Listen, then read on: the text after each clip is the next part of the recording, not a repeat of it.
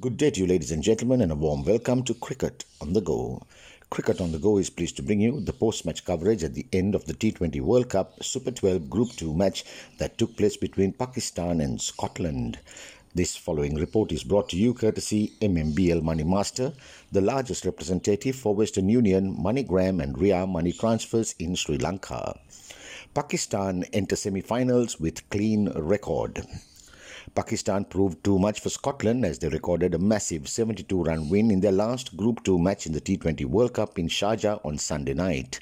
The result made Pakistan go into the semi-finals as the only unbeaten team, winning all 5 group matches. Pakistan took the match completely away from Scotland in the last 3 overs as veteran batter Shoaib Malik smashed an unbeaten 54 in just 18 balls, equaling the fastest 50 in the tournament.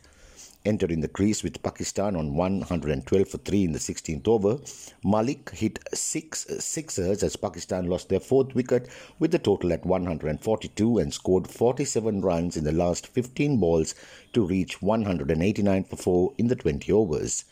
Earlier, Pakistan openers Mohammad Rizwan and Babar Azam laboured for runs as they scored just 35 runs in the first 6 power play overs before their partnership ended.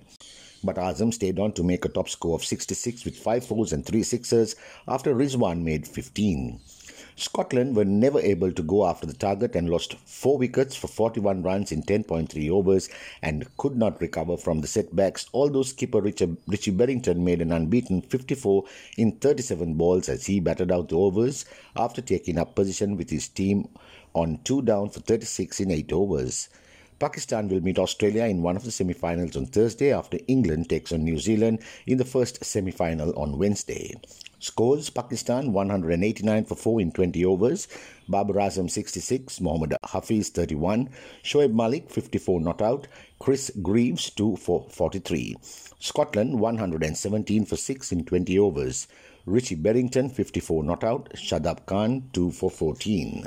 This is Marlon Dale Ferreira signing off for Cricket on the Go.